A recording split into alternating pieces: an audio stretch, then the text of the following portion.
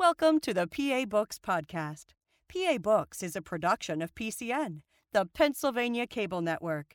This program features interviews with authors of books on Pennsylvania people, history, sports, business, nature, and politics. We hope you enjoy this podcast. This is PA Books, featuring authors of books about Pennsylvania's people, politics, history, and business. This week, Leonard Warren discusses his biography of the 19th century Philadelphia scientist, Joseph Leidy.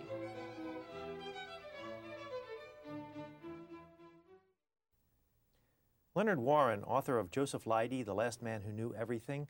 You say in your book that Joseph Leidy's brain is in a jar at the University of Pennsylvania. At the Wistar Institute. Why is it there? The reason is that at the turn of the century, there was the feeling among scientists that might be possible to tell what sort of a person contained a brain, the brain, just from and his characteristics by an examination of his brain after his death, the number of folds and that sort of thing. Shape, configuration, the size was very important. A society was formed, and to join the society, you had to will your brain to the society, and they would do all the measurements and so on. Joseph Leidy was the president of that society. As a result, brains accumulated not only from great achievers, rather famous men, scientists and so on, but also criminals, degenerates. They wanted to make a clear distinction between the brains of the achievers and the brains of criminals and murderers. Of course, they found no differences. The largest brain of all was from a carpenter, of no particular intellectual achievement. And gradually, this sort of idea died out, but they still had the brains. So they have been stored in the basement of the Wistar Institute for almost 100 years now. Any plans to do anything with them? No, nothing particular. Sometimes they're called upon for displays of one sort or another. But no, it's scientifically there's really very little merit to having them. They're just there and they fail to dispose of them. I mean, it would be almost vandalism to get rid of them. On the other hand, there have been some that have been disposed of inadvertently. For instance, a very sloppy attendant dropped the brain of Walt Whitman, and it was destroyed, so that they no longer have Walt Whitman's brain. They had to sort of scoop it off the floor. What happened to Joseph Leidy's body? He was incinerated. I mean, cremated. He felt that the conventional burial in a coffin was really the same process. It was an oxidation process. He'd rather go oxidize rapidly. And he wouldn't occupy much of the surface of the earth. He felt that it was a rather primitive, wasteful procedure to bury people in coffins and occupy land. Now, your book is called The Last Man Who Knew Everything. What do you mean by that? Well, let me just say that it is a bit of hyperbole. I mean, nobody knows everything. He wasn't all that well versed in music, in the arts, in the humanities, although he knew something of it. He was, in the field of science, he was a master of biology, botany and zoology. He was a master of geology. He knew a tremendous amount of anatomy. He knew a lot about medicine. He was an expert with insects and plants. He knew the plants around the Philadelphia area to a greater degree than any other botanist. He had an enormous capacity to assimilate and absorb and assimilate knowledge. And he was so expert in so many fields that I say he knew everything, because he got this reputation when he was living, and he used to receive anytime anybody found anything that they didn't know what it was, or a fossil bone, or a dead animal that no one had ever seen, or a plant, they'd send it to Leidy, because if Leidy didn't know, nobody knew. He was sort of an authority. Many things that were shipped to the Smithsonian for identification were immediately transferred to Leidy by Spencer Baird, who was a lifelong friend of Leidy's, who was the head of the Smithsonian Institute, and as a matter of fact taught at nearby Dickinson College here for many years. How did it come about that you wrote a book about him? Well, when I first came to Philadelphia, I knew nothing of Leidy. I'd never heard of the man. I had come from Washington, from the National Institutes of Health, where I was working. And to get to my laboratory, I had to go through a building, which was the biology building of the University of Pennsylvania, and it was called the Leidy Building. Didn't mean anything to me. And it was a large building, and just there was a frieze around, just under the cornice, in which the names of the greats were carved out. Darwin, Aristotle, Lamarck, all the great names, and there was Leidy. I thought, who is Leidy? To be in this class. And then a friend of mine became the Joseph Leidy Professor of Anatomy at the University of Pennsylvania Medical School. And then when I went home, I passed Leidy Boulevard, and there was a Joseph Leidy School. So I started looking into it, and the more I investigated, the more attracted I became. I mean, familiarity bred admiration. He got better and better as I learned more and more about him. And that book is a distillation of a lot that I learned about the man and his times. How'd you write it? What kind of research did you do? Well, you see, the wonderful thing about doing this sort of work is, historical work, especially 19th and 18th century in Philadelphia, is that you have all these marvelous treasure houses. First of all, you have the University of Pennsylvania Library, the Van Pelt, which has just got everything. And then there's the library and the archives of the American Philosophic Society and the Academy of Natural Sciences, and also the library company, that's Benjamin Franklin's library, and the Historical Society of Pennsylvania. They are just so rich, you don't really have to travel too much.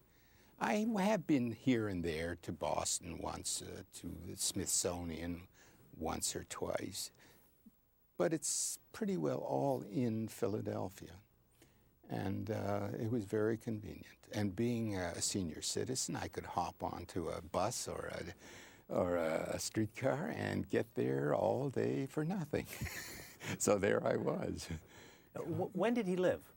He was born in 1823, and he died in 1891. And he was born, he was a pure Philadelphia product. He was born, raised, educated, worked, and died in Philadelphia, all within a radius of about 3 miles. He was born on 3rd Street, just north of Market. And then he bought a house on Filbert Street in the shadow of the City Hall. In the last year of his life, he moved to Spruce Street. And what did he do for a living? His central job that provided him with the wherewithal to live was he was professor of anatomy at the University of Pennsylvania. His primary job was to teach medical students anatomy. But on top of that, he was the chief curator of the Museum of the Academy of Natural Sciences. Those were his two main jobs. He's an MD. He was an MD from the University of Pennsylvania in 1844. He finished medical school when he was 21 years old? Yes. Is that unusual? At the time? No, because schools, first of all, the medical school was just a couple of years, and 3 months per year, so it was nothing. And it wasn't, the demands weren't, then weren't what they are today. So he was young, very young, and he went into practice. His father was a sort of no-nonsense kind of person. And he insisted that his son may start making a living, open a practice, get married, have children like normal people do. And he was interested in nature, in doing research, his research. And he opened a practice at the insistence of his father, but his heart wasn't in it. And the story is that when his first prospective patient came to the front door, he locked it, backed off, and waited till the person went away. This went on for 2 years until he finally quit. And his father was dismayed. You also said that for a time he was assistant coroner of the city of Philadelphia? Yes, he had a he was a workaholic. It's quite apparent. On top of all his jobs, he was an assistant coroner to the coroner of the city of Philadelphia, and he took it upon himself to examine in great detail any animal that died on city streets or that died in circuses, menageries of various kinds, people's pets, and so on. As a result, over a 5 or 10 year period, he examined in great detail hundreds of species of animals, all sorts of animals, and he became America's leading comparative anatomist because of his vast experience in comparing different animal forms. And this, of course, came in very handy when he went into paleontology, the examination of fossil bones of extinct animals, which he put together to sort of recreate the animal which gave rise to the fossil bones. When he would examine them, what would he do? I mean, would he take notes or write papers about it? Yes, he would describe them very well. He was, I should say, that he was a wonderful artist and a marvelous illustrator. And some of his stuff, it just takes your breath away. It's just so beautiful. We have some of these pictures here that he drew. Unfortunately, those aren't in color. He did them in color originally? He did them in color, and they are just beautiful. What are these?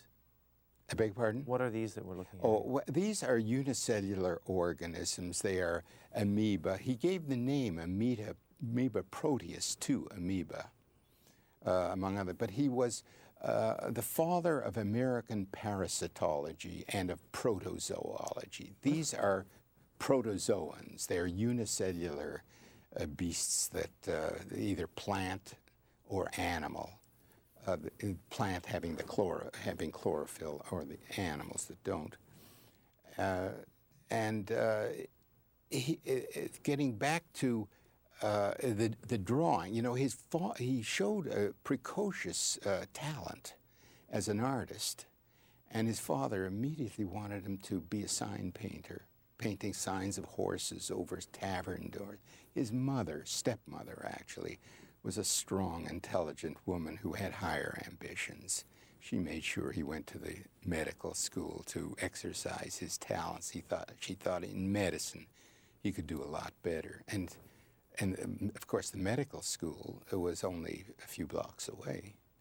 And He graduated, as I said, in 1844. At that time, he was very fortunate because the University of Pennsylvania was, without question, the best medical school in the country, and he went to it. What is parasitology? Well, let me go back to the animals on city streets. As I said, he examined literally hundreds of species of animals, the weirdest material.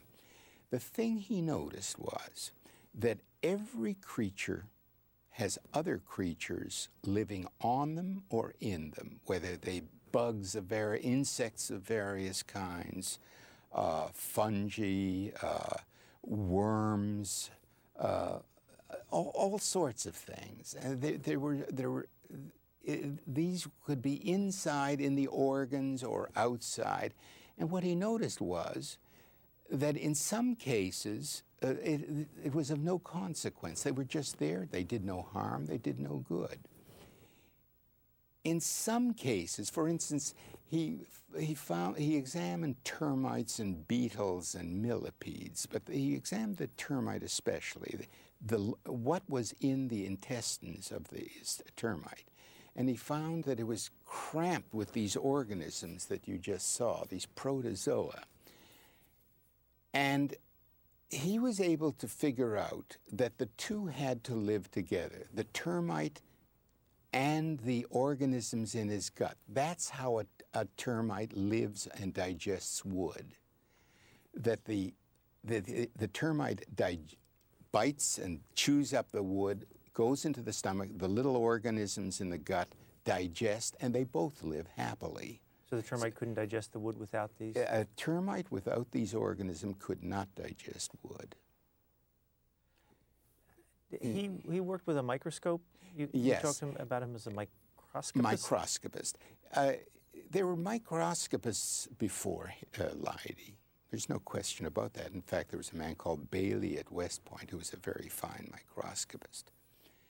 But when Leidy came on the scene, he transformed the microscope to a sort of an exotic instrument that, was very special to just a powerful, everyday working analytic instrument.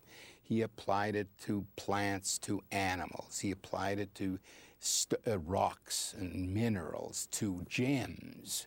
He showed how why certain gems are opalescent through the striations which he observed and measured under the microscope. In every field, he just simply applied it, so that in a way he was America's first truly productive microscopist. He put the microscope on the map, as he did so many other things. He just flooded the scene with all his information and all his data. He was a commanding figure. There's a couple of things that you point out in the book as his significant contributions, and I want to ask you about them. And one of them is he discovered the trichina. Trichina, yes. Trichina. Yes. I may say that because of this work with the parasites, with trichina, he is known as the father of parasitology. But yes, he discovered small cysts containing the larvae of trichina in his morning ham, in pork and in pork products. Now, this was a terribly significant finding because what it did was identify the source of human infection of the trichina. When the man ate and woman ate trichina, meat or infected material, they developed trichinosis, which was frequently a fatal disease. And it was a terrible public health problem. They didn't know really where it came from, but Leidy showed that it was the eating of infected pork products that did it. And he also advocated as early as 1853 and then again in 1866, he advocated the thorough heating of pork products, and then the threat of infection was eliminated. So, and he also showed that what his discovery signified was the the life cycle of the trichina. In other words, man eats and woman eats the infected pork. It grows in the human. The elimination products of the human are eaten or in some way get to pigs, and the cycle is complete. So it was tying it down to just ordinary public health and sanitation, which is another aspect of this discovery. You say that Leidy was the person who determined that horses were in North America before the Spaniards brought them here. Yes. It had commonly been believed that the Spanish had introduced the horse into America at the beginning, in the early 1500s, if not late 1400s.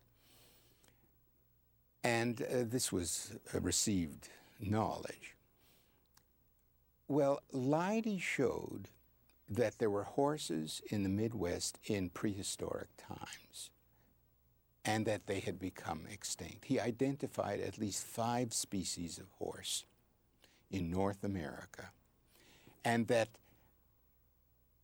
in fact, the horse arose in America and went and probably migrated to the rest of the world through Asia and so on.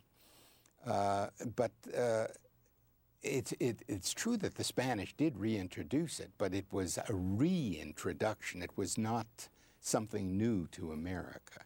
As a matter of fact, he wondered out loud, in writing, why it was that the horse which flourished in America became extinct. He just couldn't imagine. And then, when it was reintroduced by the Spanish, it flourished in the wild, and it was a question that he couldn't answer. And Darwin must have read his material, because almost the same words, he asks the same question. Why did the horse in North America become extinct? And yet, when it was reintroduced, it flourished. What happened to kill off horses? There's no answer. How did he discover that there were horses here in the first place? I mean, did he go on archaeological trips? Leidy was not a field man. He stayed close to home. But people, as I said before, he had the reputation of knowing everything, so that people would send him all sorts of things. That's one source of his material, his specimens of all kinds. But there were professional collectors, fossil collectors. For instance, Ferdinand van de Veer Heyden, a very interesting man, an MD who went west and fell in love with it, became a geologist. He was really a protege of Leidy's, and he stayed out west. In fact, he is the man who's responsible for the Yellowstone National Park, the first national park.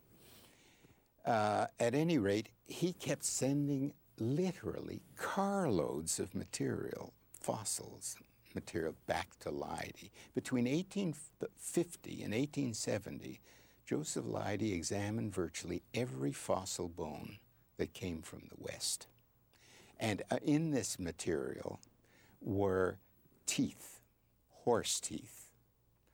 And also, so that this is where the source of his material. He did all of this work from teeth.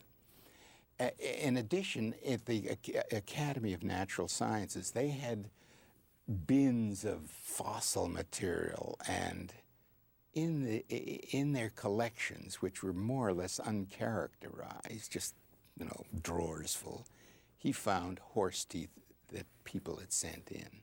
So through all his work, he must have identified at least 5 species. You also say that he is responsible for Americans' love affair with dinosaurs. Yes.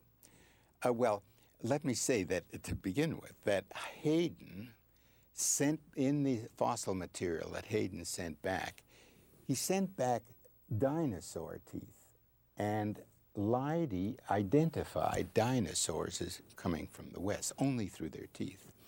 But in about 1857, 1858, enormous bones were found in a marl pit on a farm in Haddonfield, New Jersey. And a friend of Leidy, his name was Fulk, was vacationing there, and he heard about this. He told Leidy. Well, Leidy came running and saw what it was. It was a dinosaur, which he had hauled out.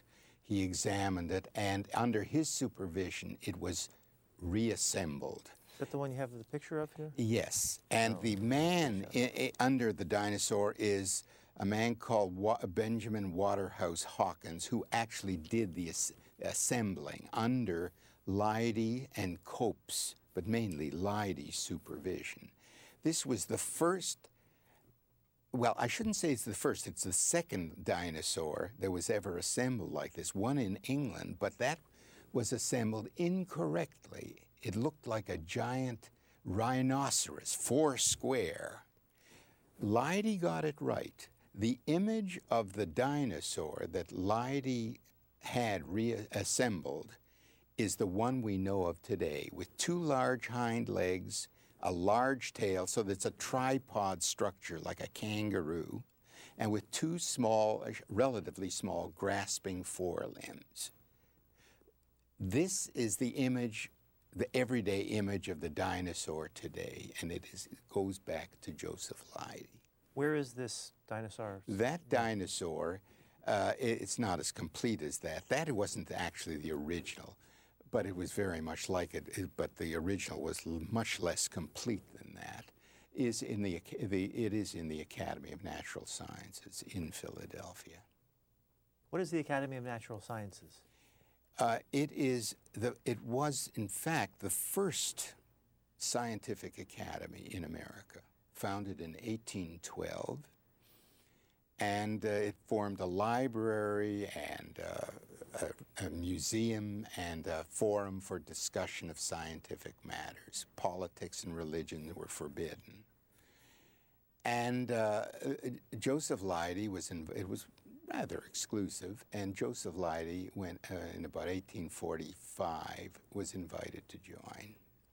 And he became the librarian, and then he became the chief curator, which is a job he held for the rest of his life. And in fact, he became the president of the Academy till his death. It was primarily a museum, and it was primarily a place where, for many years, wealthy men, doctors, lawyers who were interested in biology could assemble. And it was only late in the 19th century and the 20th that they start hiring full-time professionals. They were really against that. It was sort of a plaything for many well-to-do people, Philadelphians. It's still in operation? It is still in operation, very alive, very well. And open to the public? Open to the public, has a wonderful museum. And they just welcome everybody, they welcome membership and so on. They have wonderful displays. What would you see there if you went, other than the dinosaur? Well, you have also, they have a wonderful library, but they have, where I work actually, but one of the features they have a room that's very warm because it's just swarming with butterflies of all kinds. You walk in and they'll land on your hand. Just the most exotic butterflies you've ever seen. It's a wonderful thing. It's wonderful for kids. In fact, my grandchildren are coming this tomorrow, and I'm going to take them there. The butterflies are open year-round? Well, I don't know. Every time I've gone there, they seem to be there. But they have all sorts of stuffed animals. They have tremendous mineral collections, gems, that sort of thing. It's a museum of natural history. It's very educational. And they, in keeping with the modern idea, they've tried to make it as accessible as possible. You know, not lose that gloomy look. So it's a wonderful place for kids. Anytime you go there, you can hardly hear yourself think because of all the kids running around, so excited and screaming and yelling. You said in the book that the Academy of Natural Sciences promoted pure science. Yes. And the Franklin Institute was practical science. Yes. What's the difference between the two? Well, the Franklin Institute, which was formed about 1824, I think, was founded by rather well-to-do Philadelphians, including, I think, Nicholas Biddle, the great banker, to educate the intelligent working man, to improve his skills, to apply what was learned in science to everyday life, to the various jobs. In fact, now this whole process is everywhere. It's in full flower. The liaison between science and industry is essentially what they were. That was the spirit in which they founded this institution. It was a kind of a night school for working people. They also had a museum, and they also had, I believe, many full-time workers. So, although, you know, an interesting thing about it is that at that time, there was a tremendous amount of labor strife in the city of Philadelphia. You know, with all the textile mills and various foundries that were just beginning to come into existence, iron and coal and so on. This is the 1820s? 1820s on, yes. And there was exploitation, which you can't imagine. I mean, the 14-hour day, 6 days a week. July the 4th was off, the only holiday, that sort of thing. And the American labor movement really began in Philadelphia, but there was a lot of the labor leaders were very hostile, with, I suppose, good reason. And they were very hostile towards the Franklin Institute. It was just another means by which the wealthy industrialists can exploit the working man. But they lived through that because it did fulfill a wonderful function. It did prevail. And through strikes, the working day went down to 10 hours. And then child labor was abolished and so on. Franklin Institute is still in operation? Oh, yes, very much so. And what would people see if they went there? Well, first of all, they see an enormous statue of Benjamin Franklin. They would see wonderful exhibits, some of the best exhibits in America of how things work and how, in fact, how the body works. They're wonderful exhibits there. I want to get back for the public. I want to get back to Joseph Leidy, but let me ask you a little bit about yourself. Yes. Where are you from originally? I was born, raised, and educated in Toronto, the University of Toronto. I got my BA there, my medical degree there. I interned at the Toronto General Hospital. I then came to Boston and spread my wings. I realized I wanted to do research. I always did. And I realized I knew nothing. So I went to MIT and got my PhD in biochemistry. And I've been in the lab ever since, till the mid-90s or so.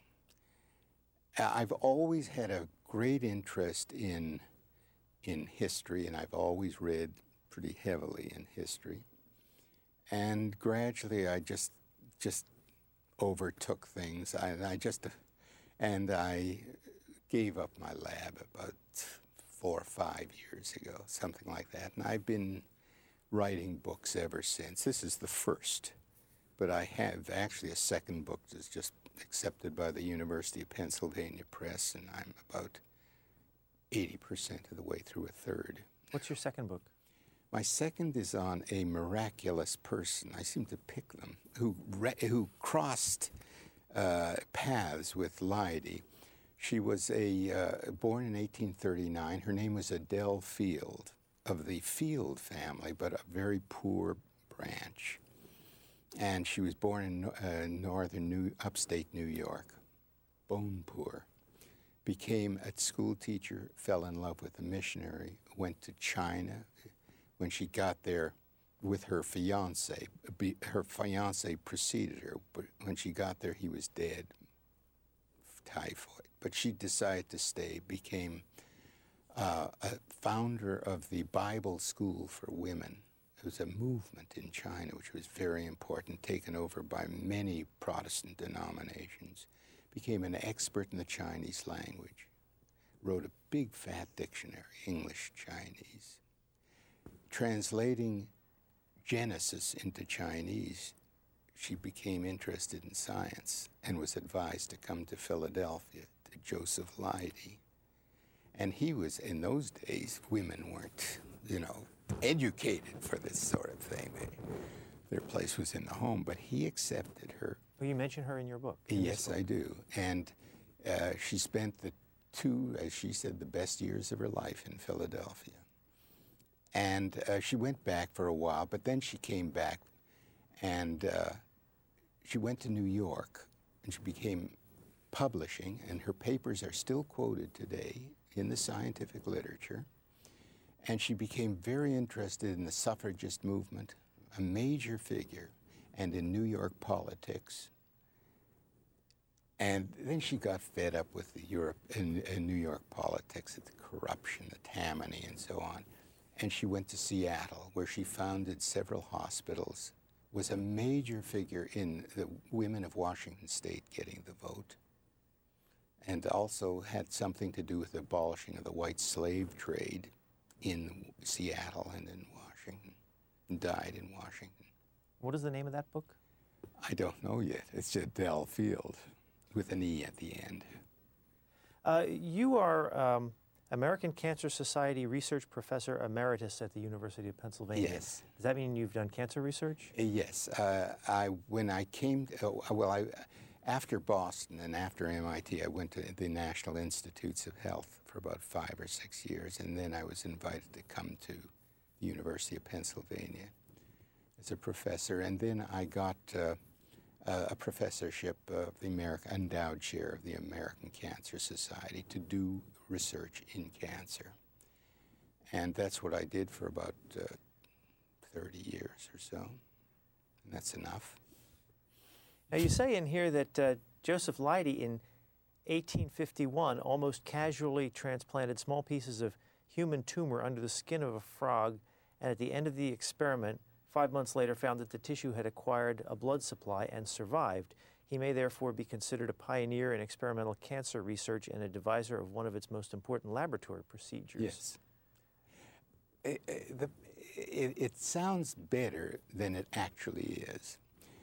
It was a brilliant thing to do, but he couldn't possibly understand the significance of what he had done, because the nature of cancer was simply unknown. The idea, cancer is a disease of a malfunction of the control of growth, of cell division. He couldn't have known that. The concept of the cell was just a decade, less than that, about 6 years old. I mean, the whole idea that animals were nothing but masses of cells was something absolutely new. Nothing was really known about how cells divide or how they're formed. Some people thought that they just sort of precipitated out of a jelly. They're just misconceptions. Well, not knowing the fundamentals of cell division and the cellular basis of cancer, you couldn't possibly devise interesting or useful experiments or theories about cancer. It was a very interesting idea, and as I say, once the people knew about these things, tumor transplantation is a major experimental methodology. Yeah, another of his activities. You say he continued his activities in forensic pathology, responding to urgent calls from a detective or coroner requesting that he examine hair and undergarments with blood or distinguish rust from blood on a gun. For these services, he was paid from $15 to several $100s. And you say that he may have been the first person to use a microscope to solve a crime. Well, as far as I know, he was. This was pretty early on.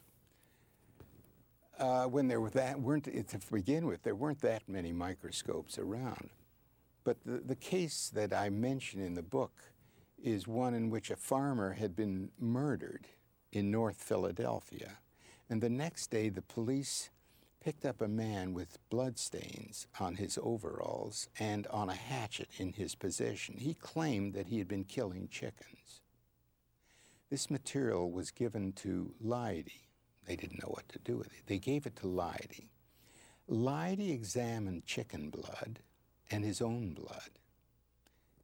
And it so happens that the red blood cells of a chicken have a nucleus, a circle within a circle. It's very evident. A glance could tell the difference. The human has no nucleus in its red blood cells. He looked at the stains, and there were no nuclei. There were no circles within circles. He said, well, it was quite clear that the man was lying, that it was not chicken blood. And the man was so impressed that he broke down and confessed, and he was convicted.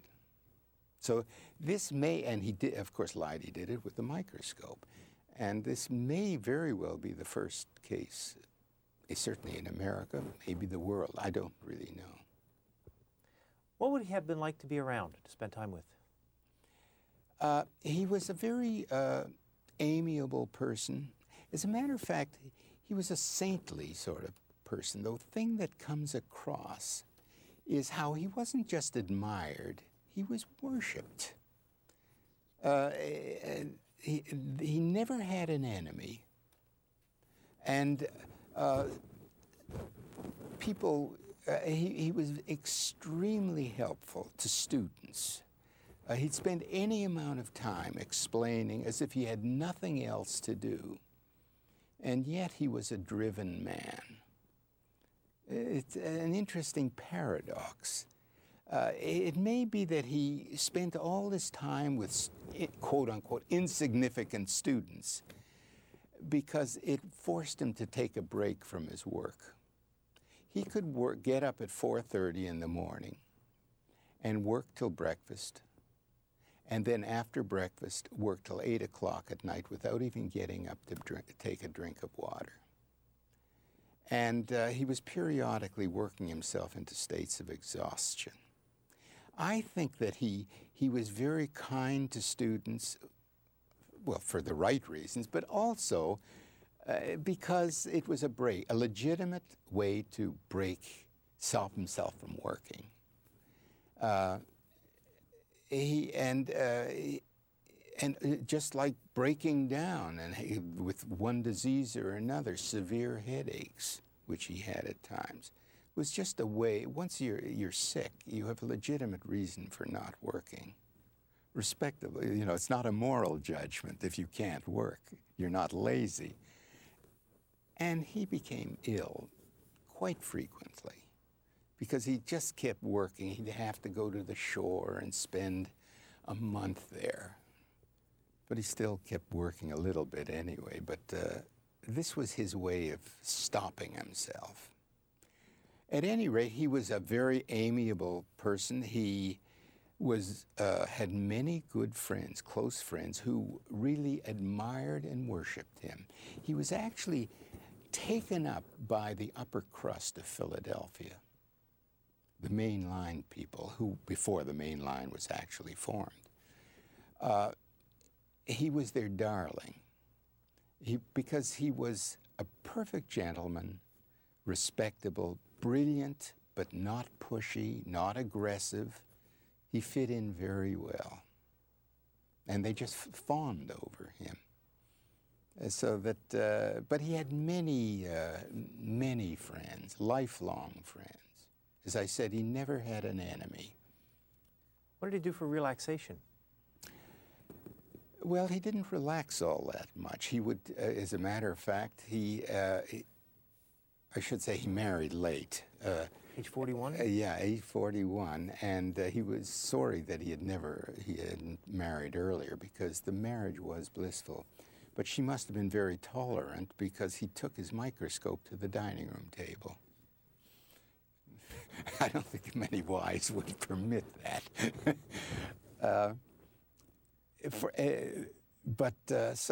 And even in the midst of company, with all his nephews and nieces running around, there he'd be working. And once in a while, he'd take a break and lift one of his nieces' nephews on his knee and say, "Look down the microscope, look at that sort of thing." He did a little bit of traveling. He went to Europe a few times, but in fact, he worked very hard. There was a monument, a cathedral he missed.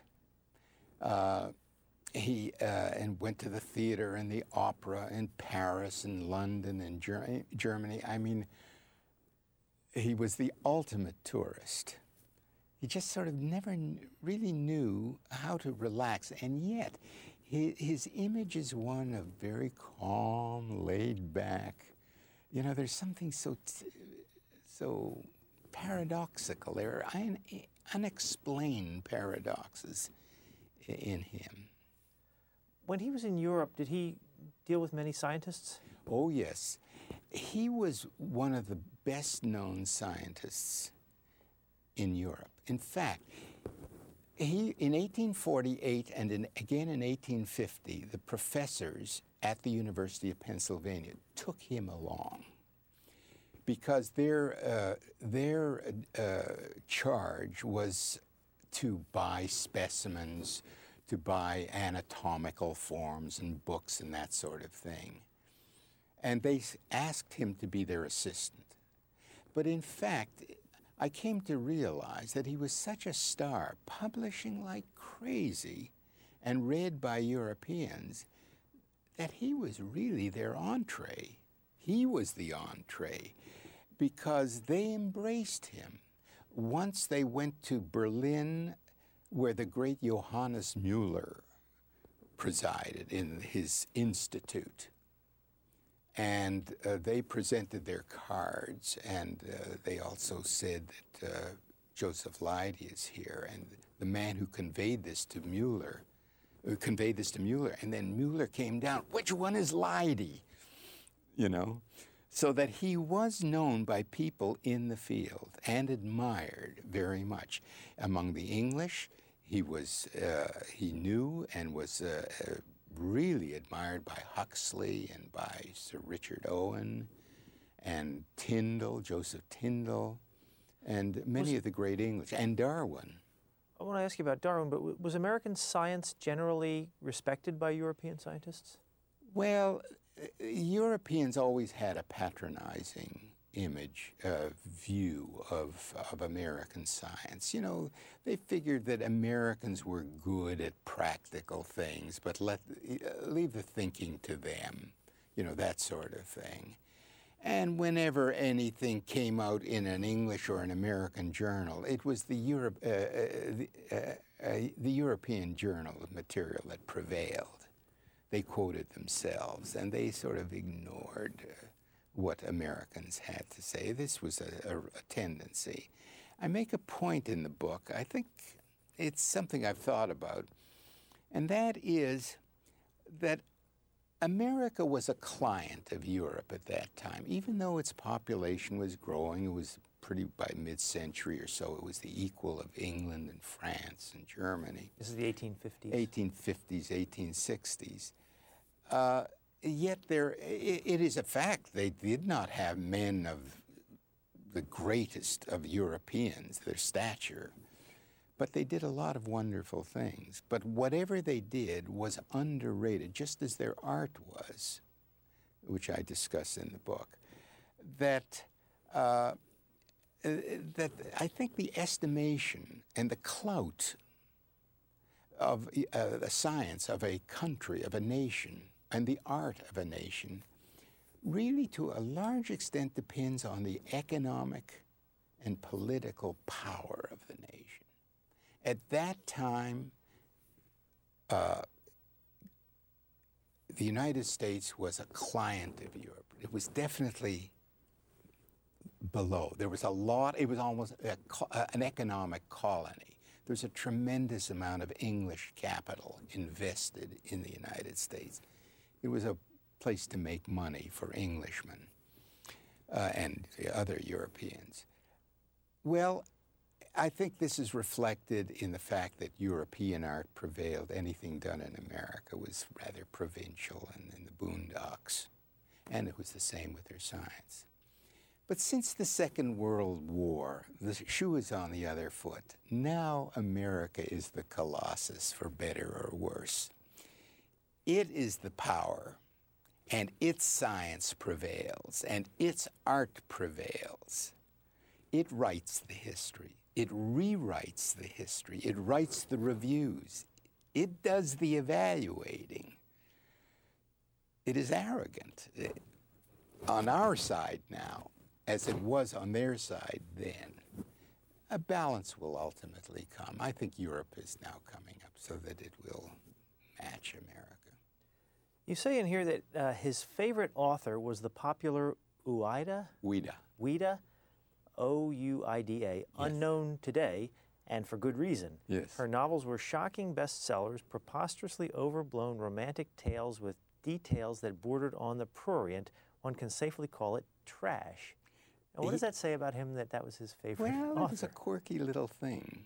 He was not quirky, but this was a quirky. It was.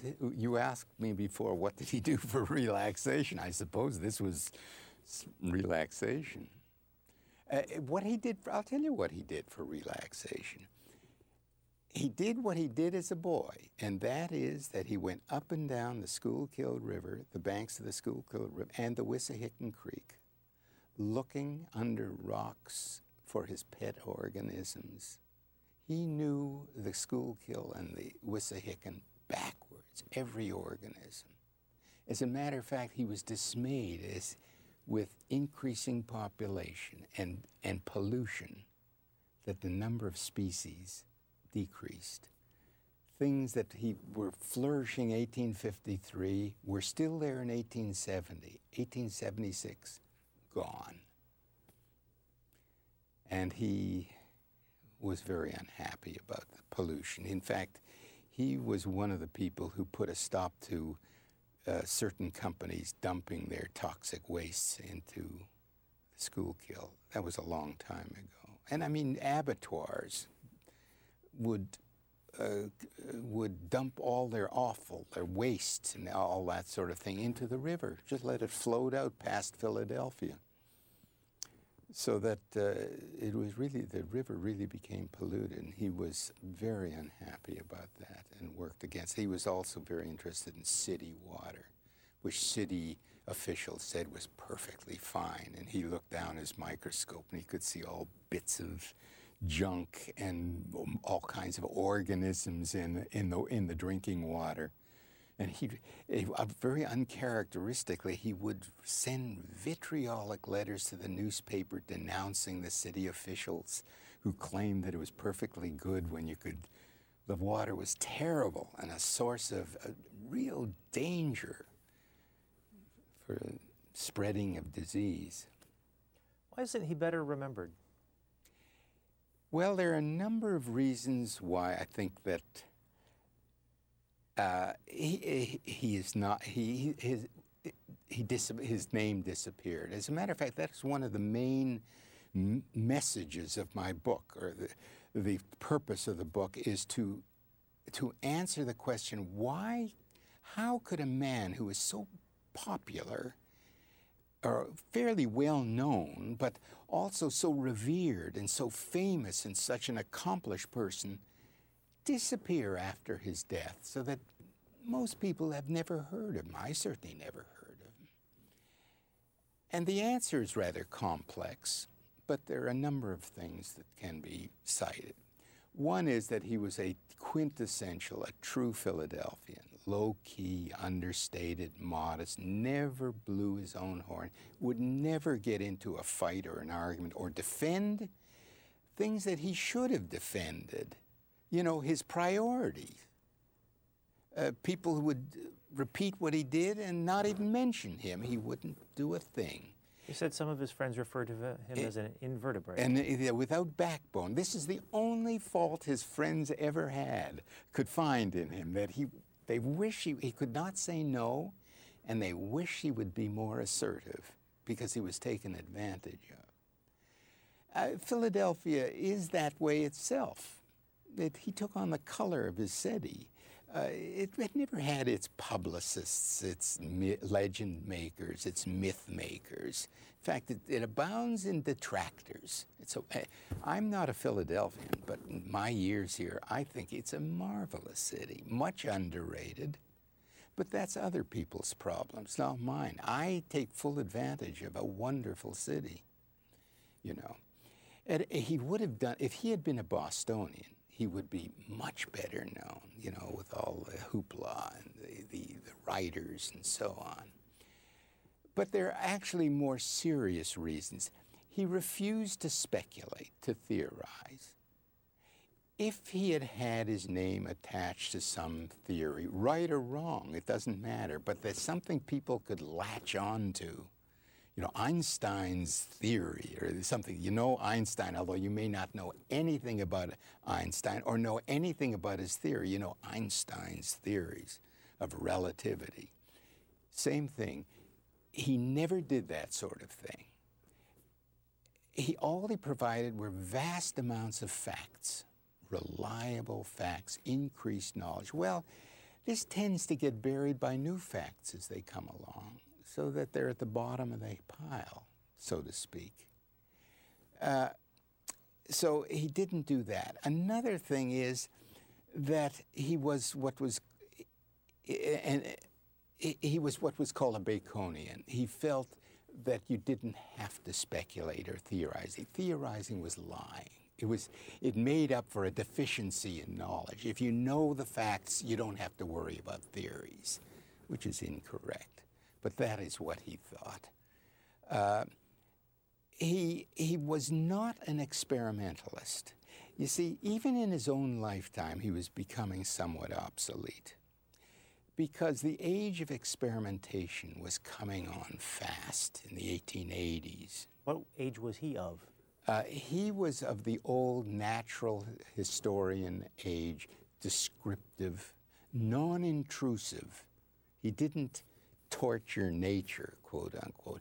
He just observed. He just described. He didn't manipulate nature to see how it worked.